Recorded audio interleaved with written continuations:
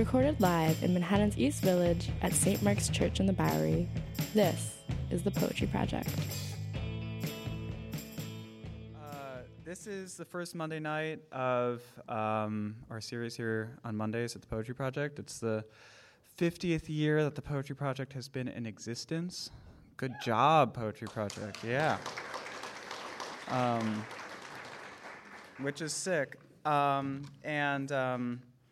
We have a series of events that we are doing sort of especially for the project's 50th anniversary, and you can find descriptions of all of them in here. I just want to tell you very briefly about the one that we will be doing on Monday, November something.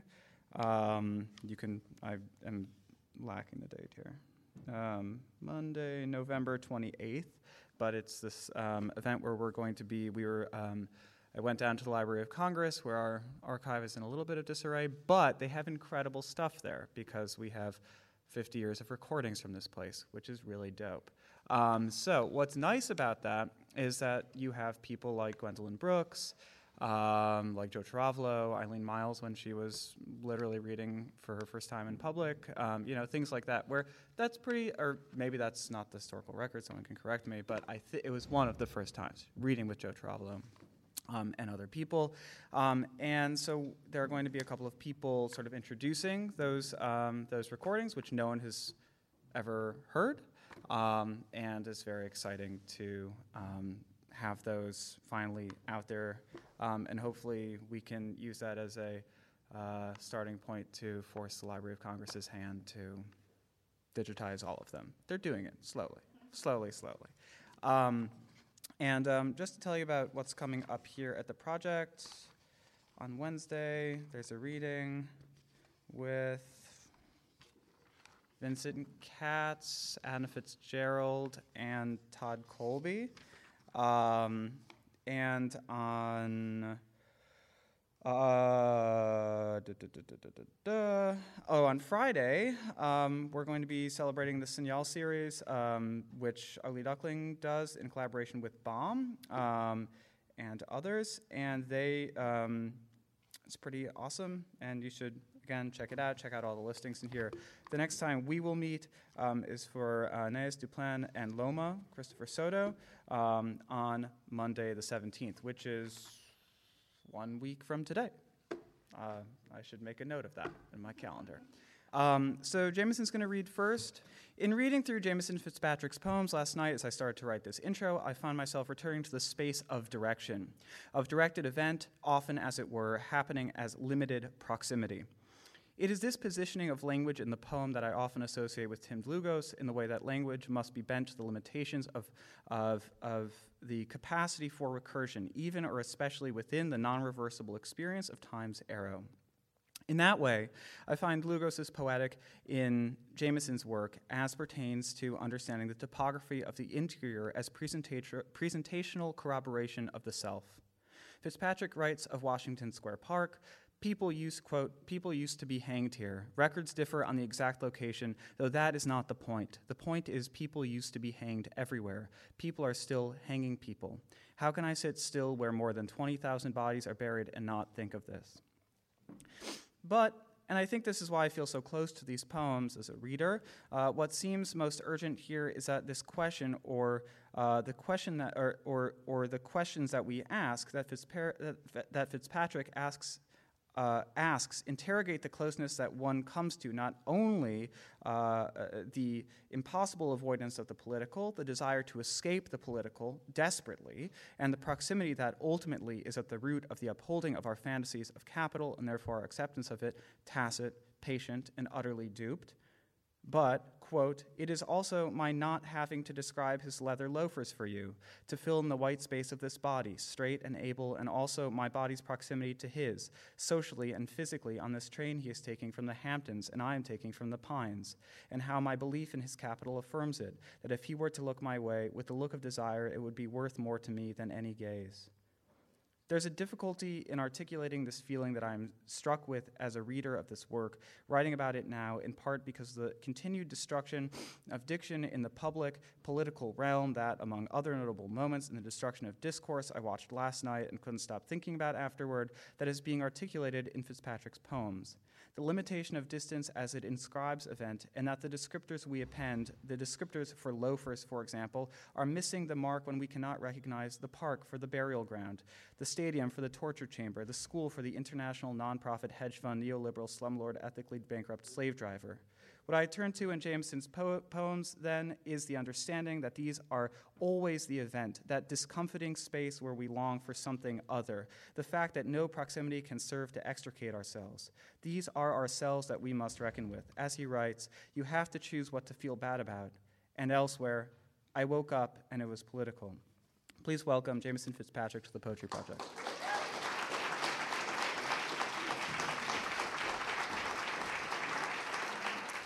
Thank you so much, Judah, for that introduction and for having me here tonight. I'm so excited to read for you all, and with Allie Power, no less. So thank you, and I hope I will live up to Judah's words. And before I read, I just want to say, fuck Christopher Columbus. What a day to be reading. And I wanted to begin by recognizing that we stand upon the ground of the Lenape people. This is customary to do in many disciplines within the Americas and not something I hear a lot about in poetry. But it seems really important, and important before reading these poems, and important on this day in particular, but also every day. So thank you. And this is the first poem. I'll never be beautiful the way certain. I'll never be beautiful the way certain men are beautiful. The tall boy at the protest everyone wants a picture of, who is the tall boy and all the pictures later. But I prefer ugly men. Not ugly, but imperfect, short like me, or big-toothed, with a little belly maybe. Having sex with a beautiful man makes me crazier than I am already when I make myself ugly, willing otherwise, nails at my skin till it's ruined, a field picked of its flowers. Not the least beautiful thing.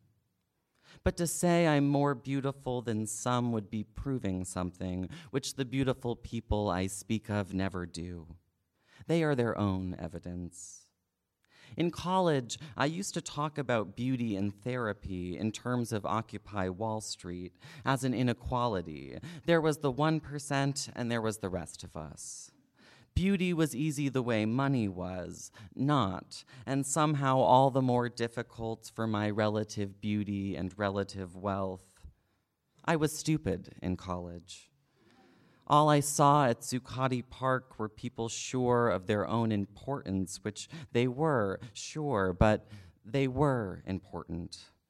I don't go to the protest to feel beautiful. I go because putting my body there, even if I suspect my body there is unimportant, feels more correct than the alternative, more right. Not right dancing the other night with a mustachioed man, hard in hand already, when he turned me around and I knew he wanted to fuck me, which ruined it, the idea alone that he might want something I'm unable to fulfill. I'll never be beautiful the way certain women are, my friends and women I see on the train on their way somewhere, women who men want to fuck and then do, women who choose it. I could have been a good woman if I could have been a girl. But then beauty might have been a bigger problem, as men make it for women, unless I still would have been better at it, performed better under that set of expectations. I'll never be a good man. I'll never be as beautiful as the corpse flower even, the one in bloom in the Bronx people flock to take pictures of. I'm one of them, though I am not one half of one of the beautiful straight couples, or one of the beautiful age-appropriate gay couples, or the beautiful young lesbian couple who are never not holding hands. I'm not there alone, to be fair. I'm with a man who loves me, but not how I want it, not the never not holding hands way. A man whose most beautiful years are behind him. His most beautiful was more than mine, which might also be behind me, though what is behind me is of no use to anyone, though men like to touch it and tell me what a shame it is not to be able to get in. If just one thing about me I will not change were different, taller, more man, more woman, a bottom, my body could be beautiful, I think, as a painter stands before their work, searching for the source of their dissatisfaction. I know better than to believe fixing my face would fix anything else, but let me return to the analogy of money. Though it can't buy happiness, there's solace in spending it.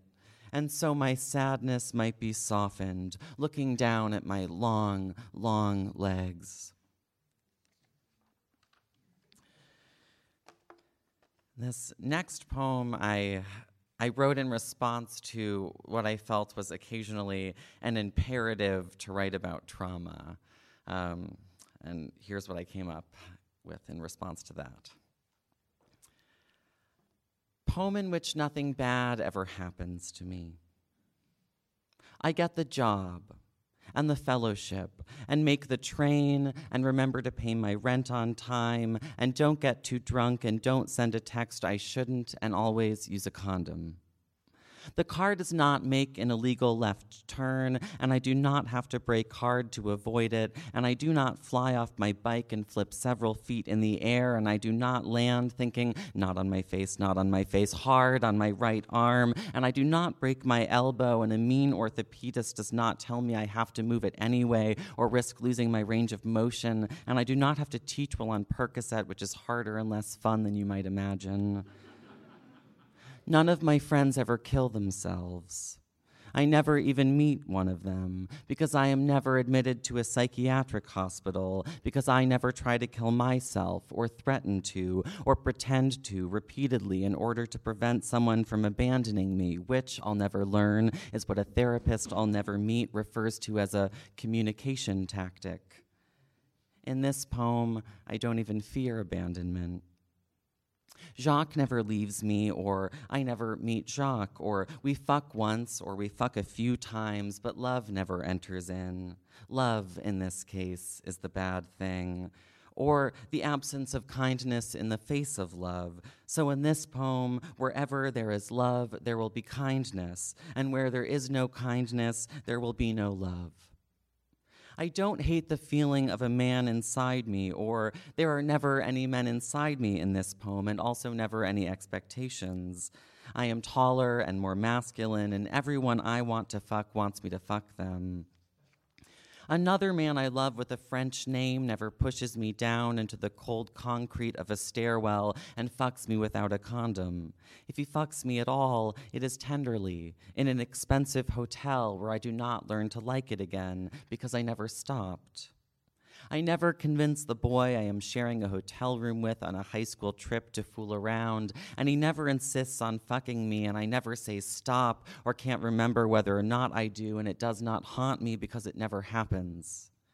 When I'm 16, a middle-aged man next to me at the movies does not touch my knee, and it does not terrify me how much I like it. I'm never a teenager at all if it can be arranged. I see the car coming and don't make the left turn. My parents never fight, drink, keep booze in the house, name me after it. There's still pot in this poem, but I smoke less of it. I don't have to keep stopping and starting to get high. This poem pours out of me, easy, like conversations with strangers at a bar, even when I'm sober, which I might be sometime at one of the bars in this poem. There's nothing I don't want to write about. I love writing. I love my body. I'm not gay in this poem, or it is not hard to be gay in this poem. Stet, it's been useful because it's been hard. But not so hard. I'm not forced to come out in the 6th grade, at least, not to my parents because I never get reported for writing something obscene about Justin Timberlake on an AOL message board, and not to everyone else because it isn't so apparent to them already.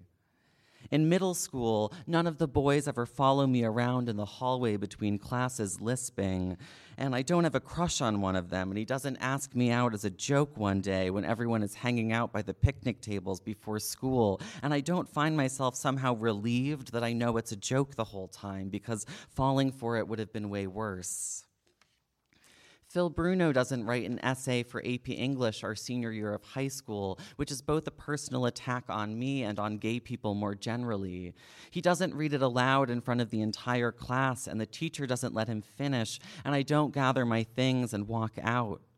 If I do, I don't walk straight out of the school without stopping to look at anyone. I go to the principal's office and raise hell and maybe make a YouTube video about it that I parlay into some small fame. I don't feel embarrassed about how many times I've let him copy my math homework. In this poem, I get revenge only from the people who owe it to me, who is no one.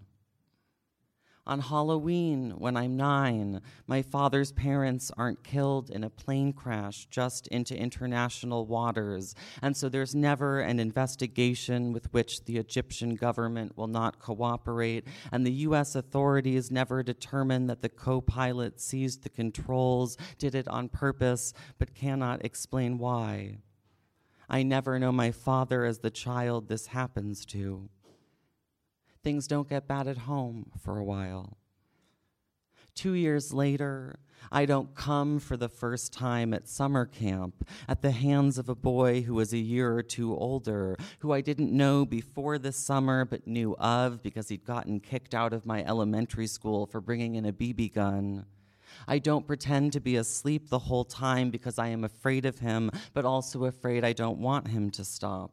I don't tell our counselors the next day because I don't know how to feel about it, but recognize it as familiar, the first bad thing that was done to me, and now neither of us can stay. I don't feel guilty about this for years. And the first bad thing, much further back than that, is not my first memory or what I understand to be the first because I have smoothed and perfected it over time like a stone in my palm. Here my hands are empty. It never happens, so I don't have to tell you about it. I never write this poem. I never become a poet. I make money instead. Thank you.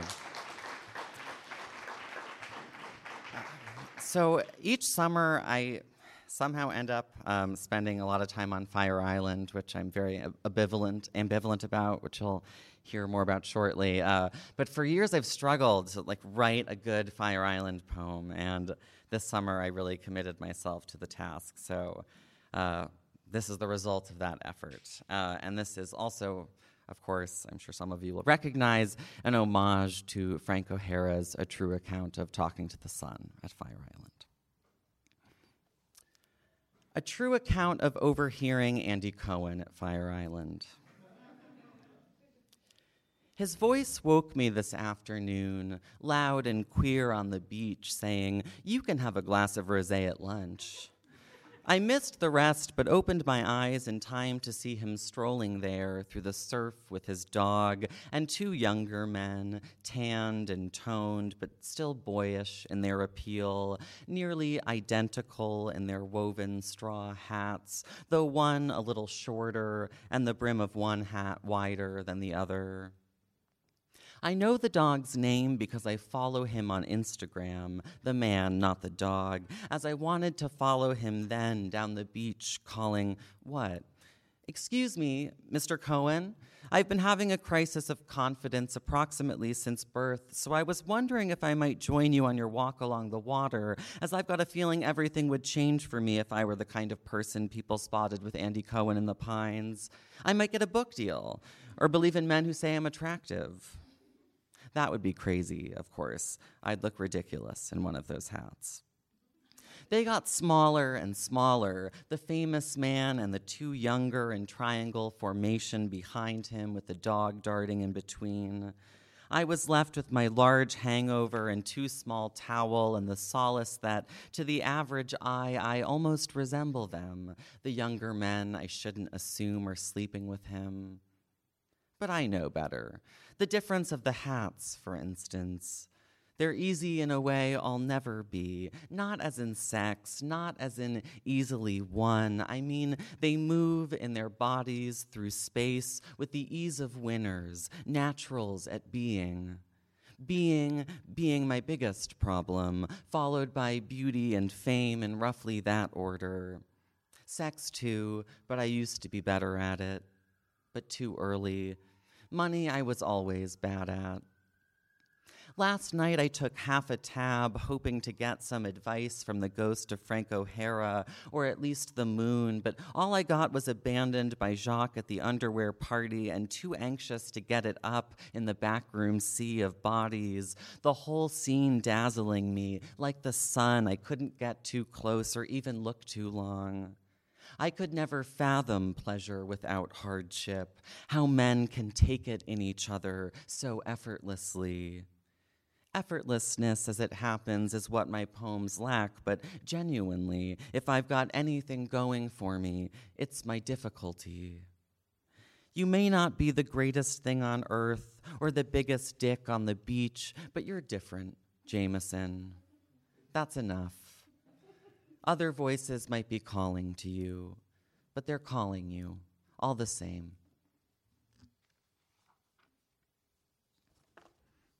You heard a little bit of this one from Judah. White gaze.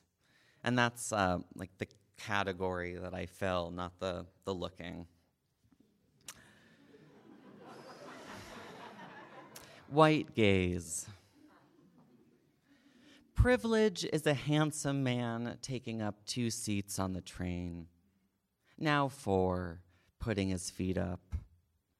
It is also my not having to describe his leather loafers for you to fill in the white space of his body, straight and able, and also my body's proximity to his, socially and physically on this train he is taking from the Hamptons and I am taking from the Pines. And how my belief in his capital affirms it, that if he were to look my way with a look of desire, it would be worth more to me than any gaze. What I'm trying to say is proximity is the problem with white gaze. I'm one of them, so I can say that. Proximity, because it promises the possibility of arriving where all the room in the world waits to be claimed. Privilege is a tease. We forget what we learned in grade school. Everything for the taking, taken from someone. And I have 2 more poems for you. And this one I would like to dedicate to my friend Diana Hamilton, who's here, who was a great inspiration to me in the writing of this poem, but also generally in poetry and personhood.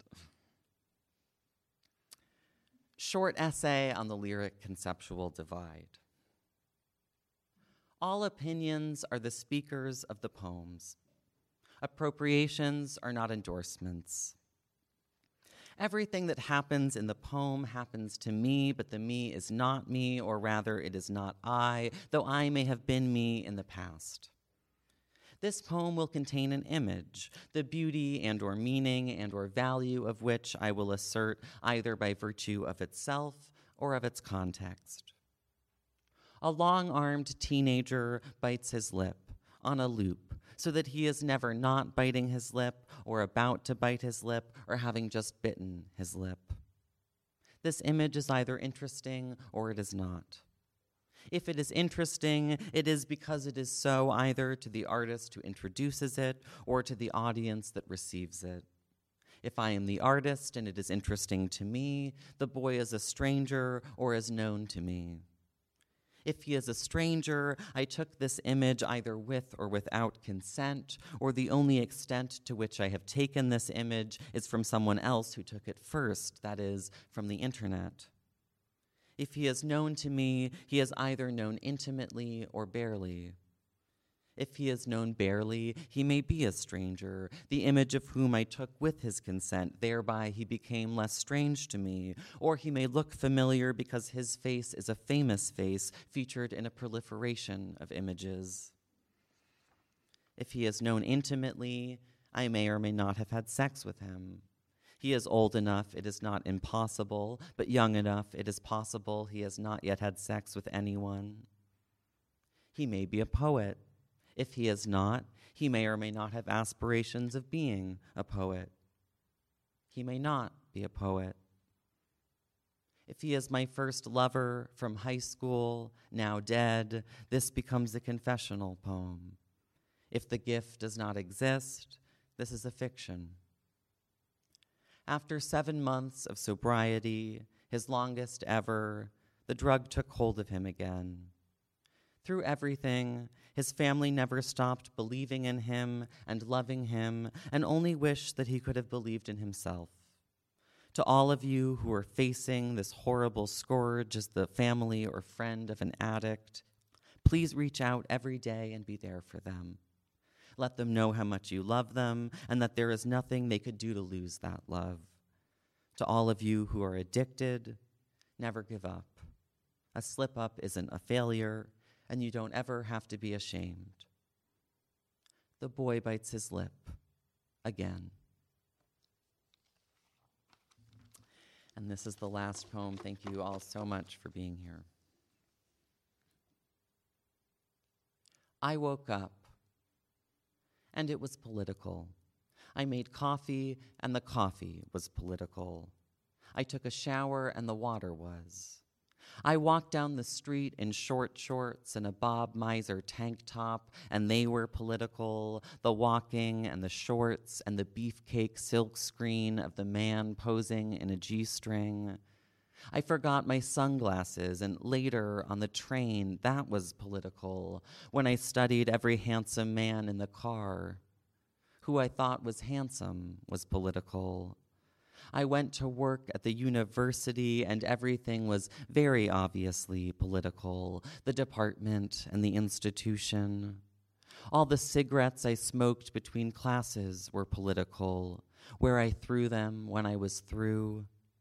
I taught Angela Davis to a formerly incarcerated man nearly twice my age, and how I was complicit in my privilege was political. I was blonde, and it was political. So was the difference between blonde with and without an E. I had long hair, and it was political. I shaved my head, and it was. That I didn't know how to grieve when another person was killed in America was political, and it was political when America killed another person, who they were, and what color and gender, and who I am in relation. I couldn't think about it for too long without feeling a helplessness like childhood. I was a child, and it was political, being a boy who was bad at it. I couldn't catch, and so the ball became political. My mother read to me almost every night, and the conditions that enabled her to do so were political.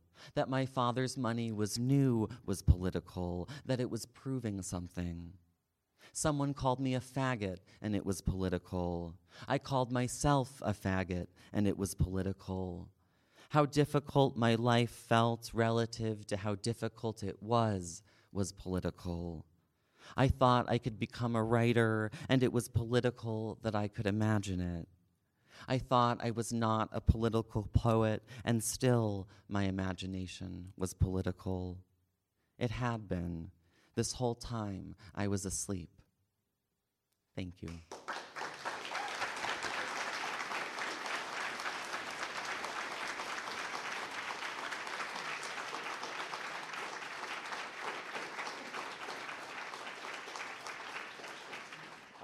Thank you very much, Jameson. That was fantastic, and thank you all for being here. So, without further ado.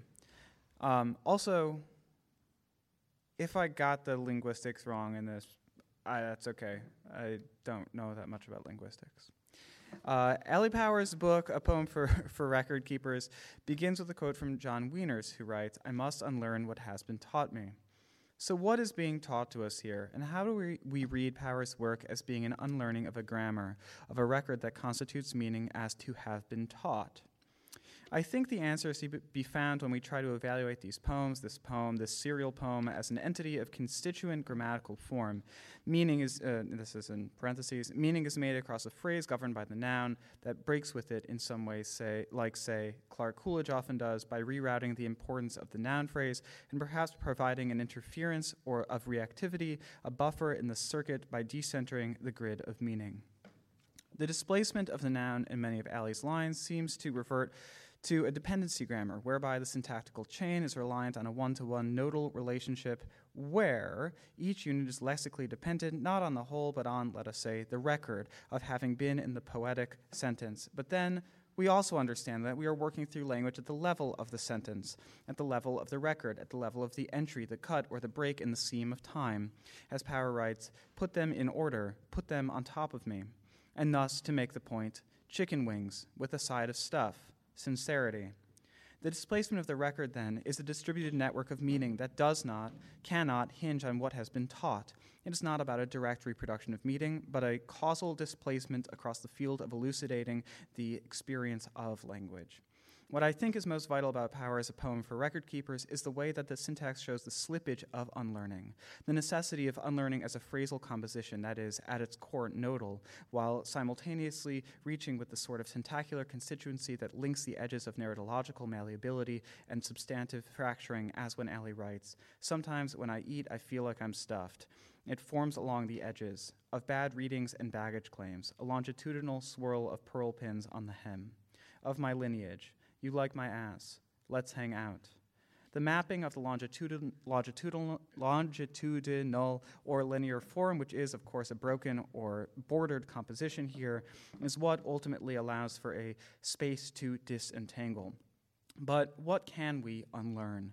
Perhaps only that the experiential is not record, as record is a determinant of the collective action of a memorial collection, that the record is not caught between noun and verb phrases, but in itself activates them first by the performance of unlearning the present, that the record, if it is to be kept, must dwell in the uncertainty of relation. Please join me in welcoming Allie Power to the Poetry Project.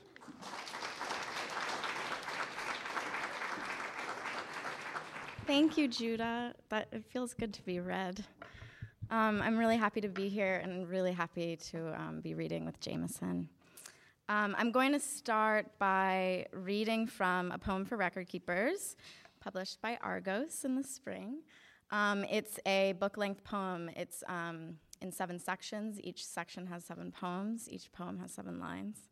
I'm just going to jump around. Not going to tell you what section or number it is. Once there were 3 kinds of beings, 7, 1, 1, 6, 2, 6. Sometimes I write down a series of numbers. Can I make the garden grow? You're doing a beautiful job, like oars.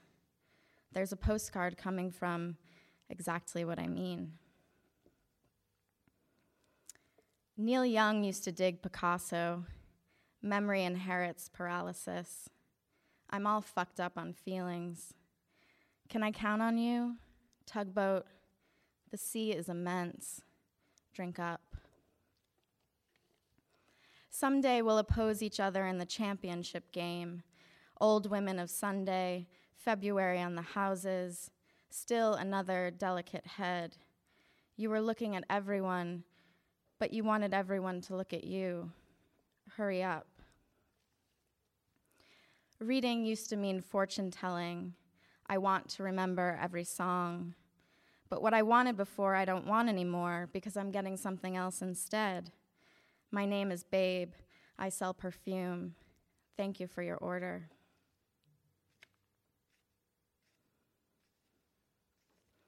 "Cut your losses," said the Viking. "This is supposed to be fun." But then your neighbor and her friend invite themselves in, ask if we're having a party, are terrible dancers, improvisers in Mirage, they whistle, write that down. We were all having fun. We were getting used to it. Then too many French phrases, too many breaths. We are not figurative. We are not pom-poms. Whoa. When Robert Plant sings, "Want a whole lot of love," he's talking about suffering. Give the people what they want. Turn, turn back, turn away, turn on, covered, uncovered, naked, not naked. How do you make your music? Chicken wings with a side of stuff. Sincerity, or the new insincerity. I'm sorry. The moon used to be closer to the earth. Remember time? Socrates used to say, "What do you want?" In fancy sandals, in the vertiginous lost and found, we are code names, we are irregular patches of dust, phosphorescent swarms of ellipses in the afternoon. Return to our jobs. Sometimes when I eat, I feel like I'm suffering. It forms along the edges of bad readings and baggage claims, a longitudinal swirl of pearl pins on the hems of my lineage. You like my ass. Let's hang out.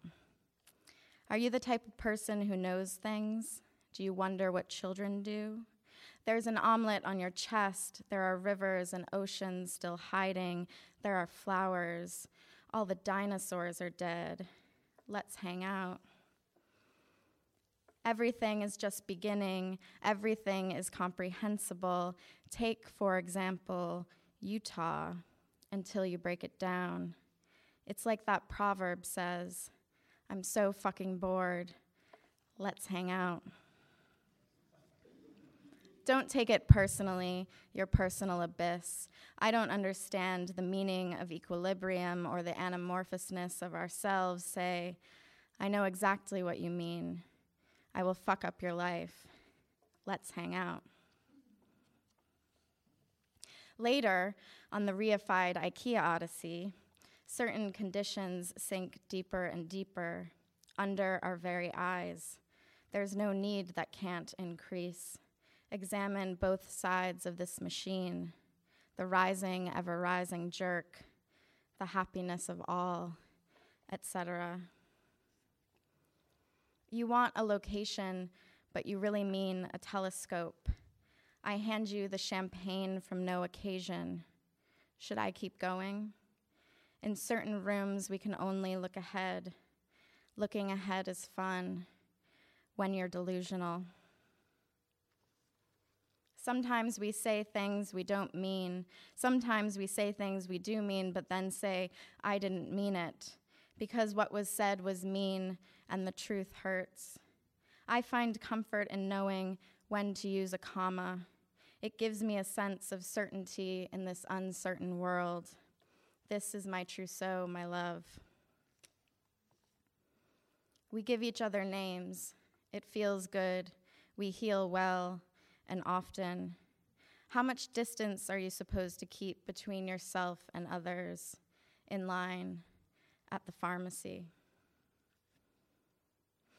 I'm beginning to wonder if this is just a coping mechanism, a way to move the space between ideas and things, a strange community of nets, never-ending free throws.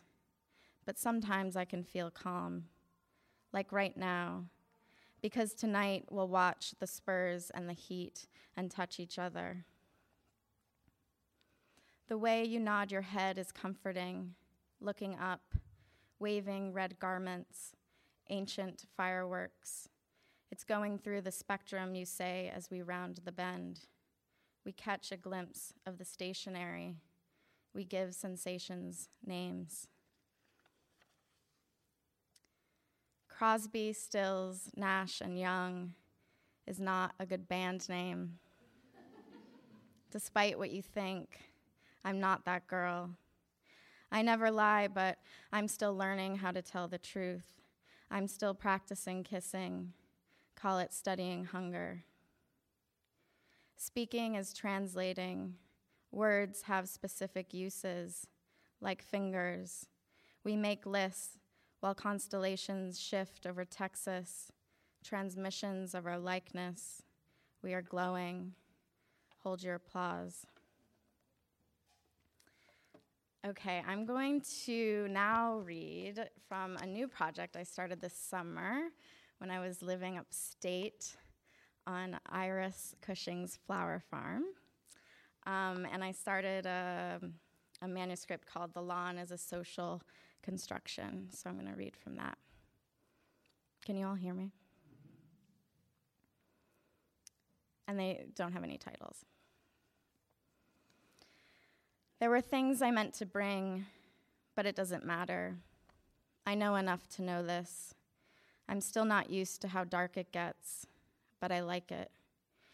And I like that everything is so effusively green: chrysoprase, jade, myrtle, hunter, mint, hills almost teal in the shade.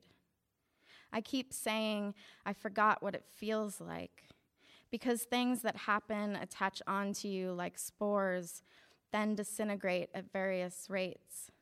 This is how forgetting happens. But some things stick with you like a chemical half-life. Some things can only be destroyed by being dug up, which is to say remembered. We repeat what we can't remember, Freud says. Back in Brooklyn, 2 Brits I met at a bar asked me why Americans are so obsessed with therapy.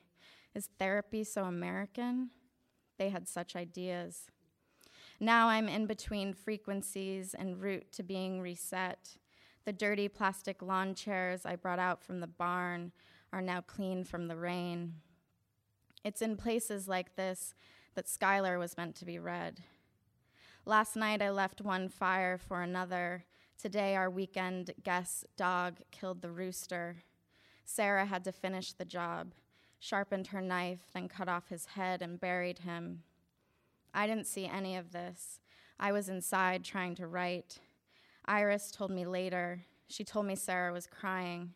Sarah's the flower farmer. She's already tan, and it's only the beginning of June. But it's summer here. This is the best way I can describe it to you.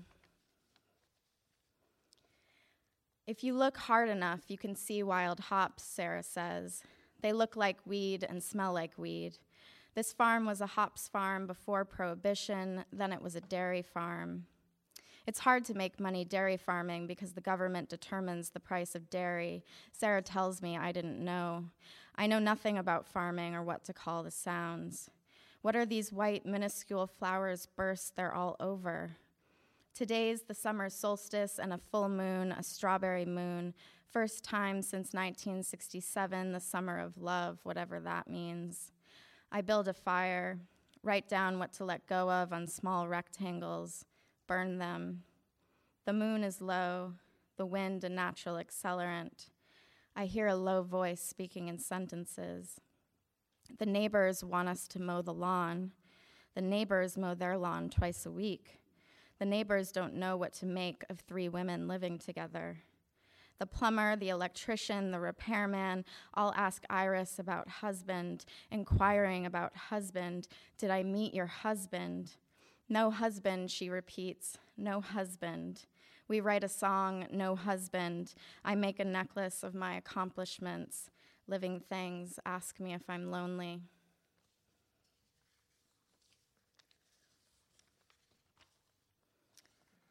I wake up and dig a grave behind the hops barn, where the grasses are thick and sharp and up to my chest.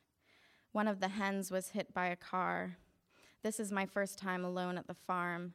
I text Iris to tell her what happened. It's a bad summer to be a chicken, Iris says. The Canajoharie Library calls to say the book I requested has arrived, The Lawn, an American Obsession. On its cover, a white man wearing a Panama hat and pleated slacks with a hand-pushed lawnmower. The lawn is a social construction, I yell from the deck, topless and sweating. A chapter titled "The Democratization of the Lawn" concludes, "Lawns were not a need expressed by consumers that was then met by producers. The need was fostered by producers who continued to raise the standards of what constituted a good or acceptable front lawn."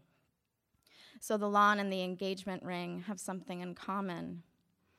I drive 40 minutes west to meet a man who lives in a straw house and wears no shoes.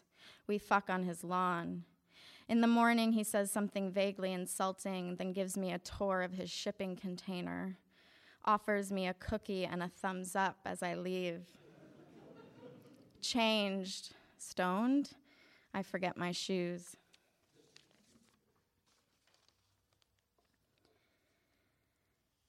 Here I've learned to make use of natural things. I haven't yet learned to assign colors to feelings. How can I, when here no one is watching? When the light at 7 elongates even my perception of myself. When I go to the post office, I'm told, "You're not from around here," here where I'm anonymous. Act so that there is no use in a center, Stein says. On the way to Canajoharie, I passed the Beekman Mansion, a large, pristine, formidable white house in the Georgian federal style with Palladian windows set on manicured greens. A few more miles and I'm in Sharon Springs, where fainting couches once lined its main street and everything reeked of sulfur. In the Mohawk Valley, between the Adirondacks and the Catskills, Sharon covers no more than 1 mile. Today, only 2 of the once 20 hotels remain. There's a bakery and cafe, a soap shop, 2 minor antique stores, a small gallery, and Beekman, 1802. A couple from the city purchased the aforementioned mansion and opened the eponymous store, selling farmhouse roof slates repurposed as cheese plates for $40 and linens made by an artisan weaver from historic patterns. The couple had a reality TV show, The Fabulous Beekman Boys, that lasted 2 seasons. Martha Stewart attended their New Year's party. A New York Times article chronicles them in winter. Sarah says they're waiting for the boom. Like what happened to Woodstock and Hudson, it will happen here too. But for now, all is crowdless. The wine store has never heard of Sancerre, and this is a relief.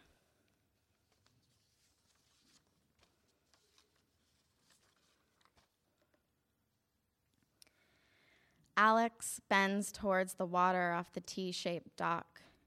A heteronormative couple in khakis in a canoe pass by, country club behind them. Otsego Lake takes its name supposedly from the Mohawk word, almost maybe meaning meeting place. The story goes there's a rock in the lake where Iroquois tribes would meet. I can't remember how we started talking about Thomas Jefferson, but Alex points out that calling Jefferson's relationship with Sally Hemings an affair assumes that she had agency, that she had a choice. The south tip of the lake meets Cooperstown, where baseball wasn't invented. It was a lie manufactured by a local hotel owner to bring in money post-Depression and Prohibition, which knocked out all the hops farms. Wikipedia will tell you that Cooperstown was founded in 1766 by Judge William Cooper, father of James Fenimore Cooper, author of The Last of the Mohegans, the second book of the Leatherstocking Tales. On our way out of town, we pass signage, Indian grave. White man greeting, we near whose bones you stand were Iroquois. This wide land, which now is yours, was ours. Friendly hands have given back to us enough for a tomb.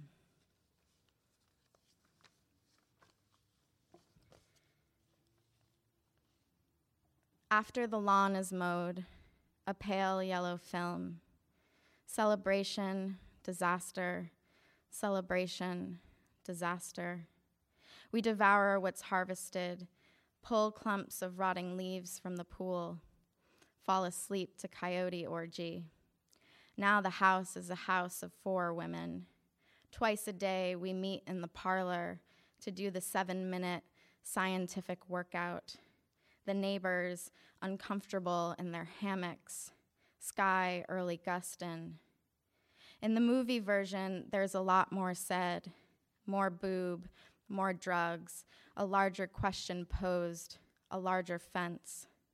Missing the point because making a point, we keep smiling, marking our growth by how coolly we trip, how surely we fumble, less stiffly born into this valley, wanting for another history. The pool gets clean with more chemicals. It becomes a living thing to which we ascribe meaning while strengthening our cores.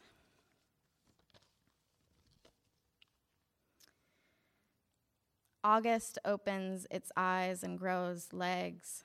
Deer statuary appears, lowers its bronze head. I settle deeper inside the barricade, keep my bathing suit on. At lunch, discover my pasta, my dear gemelli, cooked and eaten by an entitled guest. I've been her, yet I rage. On my walk note, more wildflowers, the feeling of knowing a place, of it being mine, like an unhealthy attachment to the beloved. We're always acting out, even when there's no one around. For example, the way you feel about the deer could be the way you feel about your mother. I know I don't like the ends of things, and that probably has something to do with my relationship to death and my control issues. Technicolor birds bob above flowers like a fucking fairy tale. Dave, wife Dorothy, dog Abby, retrieves his mail, will turn 80 next week, he tells me, then hands me a spear with which I am to protect myself from coyotes. I assure him it's not necessary, but he insists, tells me about his 88 acres and the offer on Long Island he couldn't refuse. Dave's not interested in what I have to say. I thank him for the killing stick. Continuing down Berry Lane, I pass the property I hate, the aggressive log house with coiffed lawn kept an inch short, complete with American flag mound and chemical fly catchers. I clutch my new spear as the patriarch mansplains the pool. I'm not afraid of dying alone, but I'm afraid of people whose lawns don't grow. All right, I'm going to end with 2 short poems not related to any project. This first one I wrote right after I came back from living upstate. Object relations. It was the end of something, and we all knew it. Homunculi of weeping willow, shielding us from the city's ugly parts. It was us, and it wasn't us, obliviously untranslatable on the sturdiest balcony, covered in lacy interference, canopy made out of our browsing histories. We entered the master bedroom that will never be ours. If you lived there, you'd be happy, you said so surely, as if crown molding had anything to do with it. One moment you're sober and in choral, the next you're fielding questions, wishing you had worn a sports bra. What if you can't dig yourself out of the hole? What if your life is the hole? When will we stop this muscling?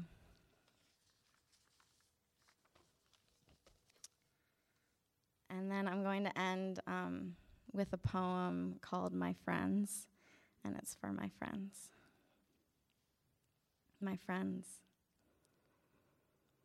My friends create the mood by describing it, turning off all the lights. A place in our minds wakes as in water. We dance alone and with each other. We make circles around each other, get close, then step back, then get close again.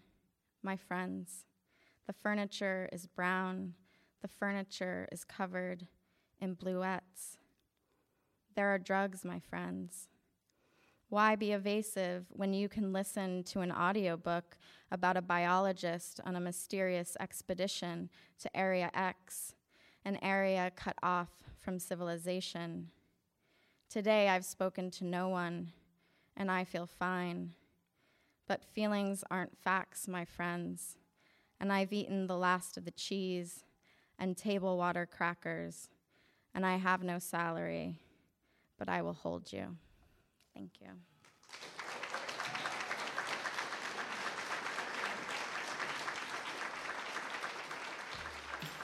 The Poetry Project has promoted, fostered, and inspired the reading and writing of contemporary poetry since 1966. Consider supporting us by checking out a reading, becoming a member, or donating at poetryproject.org.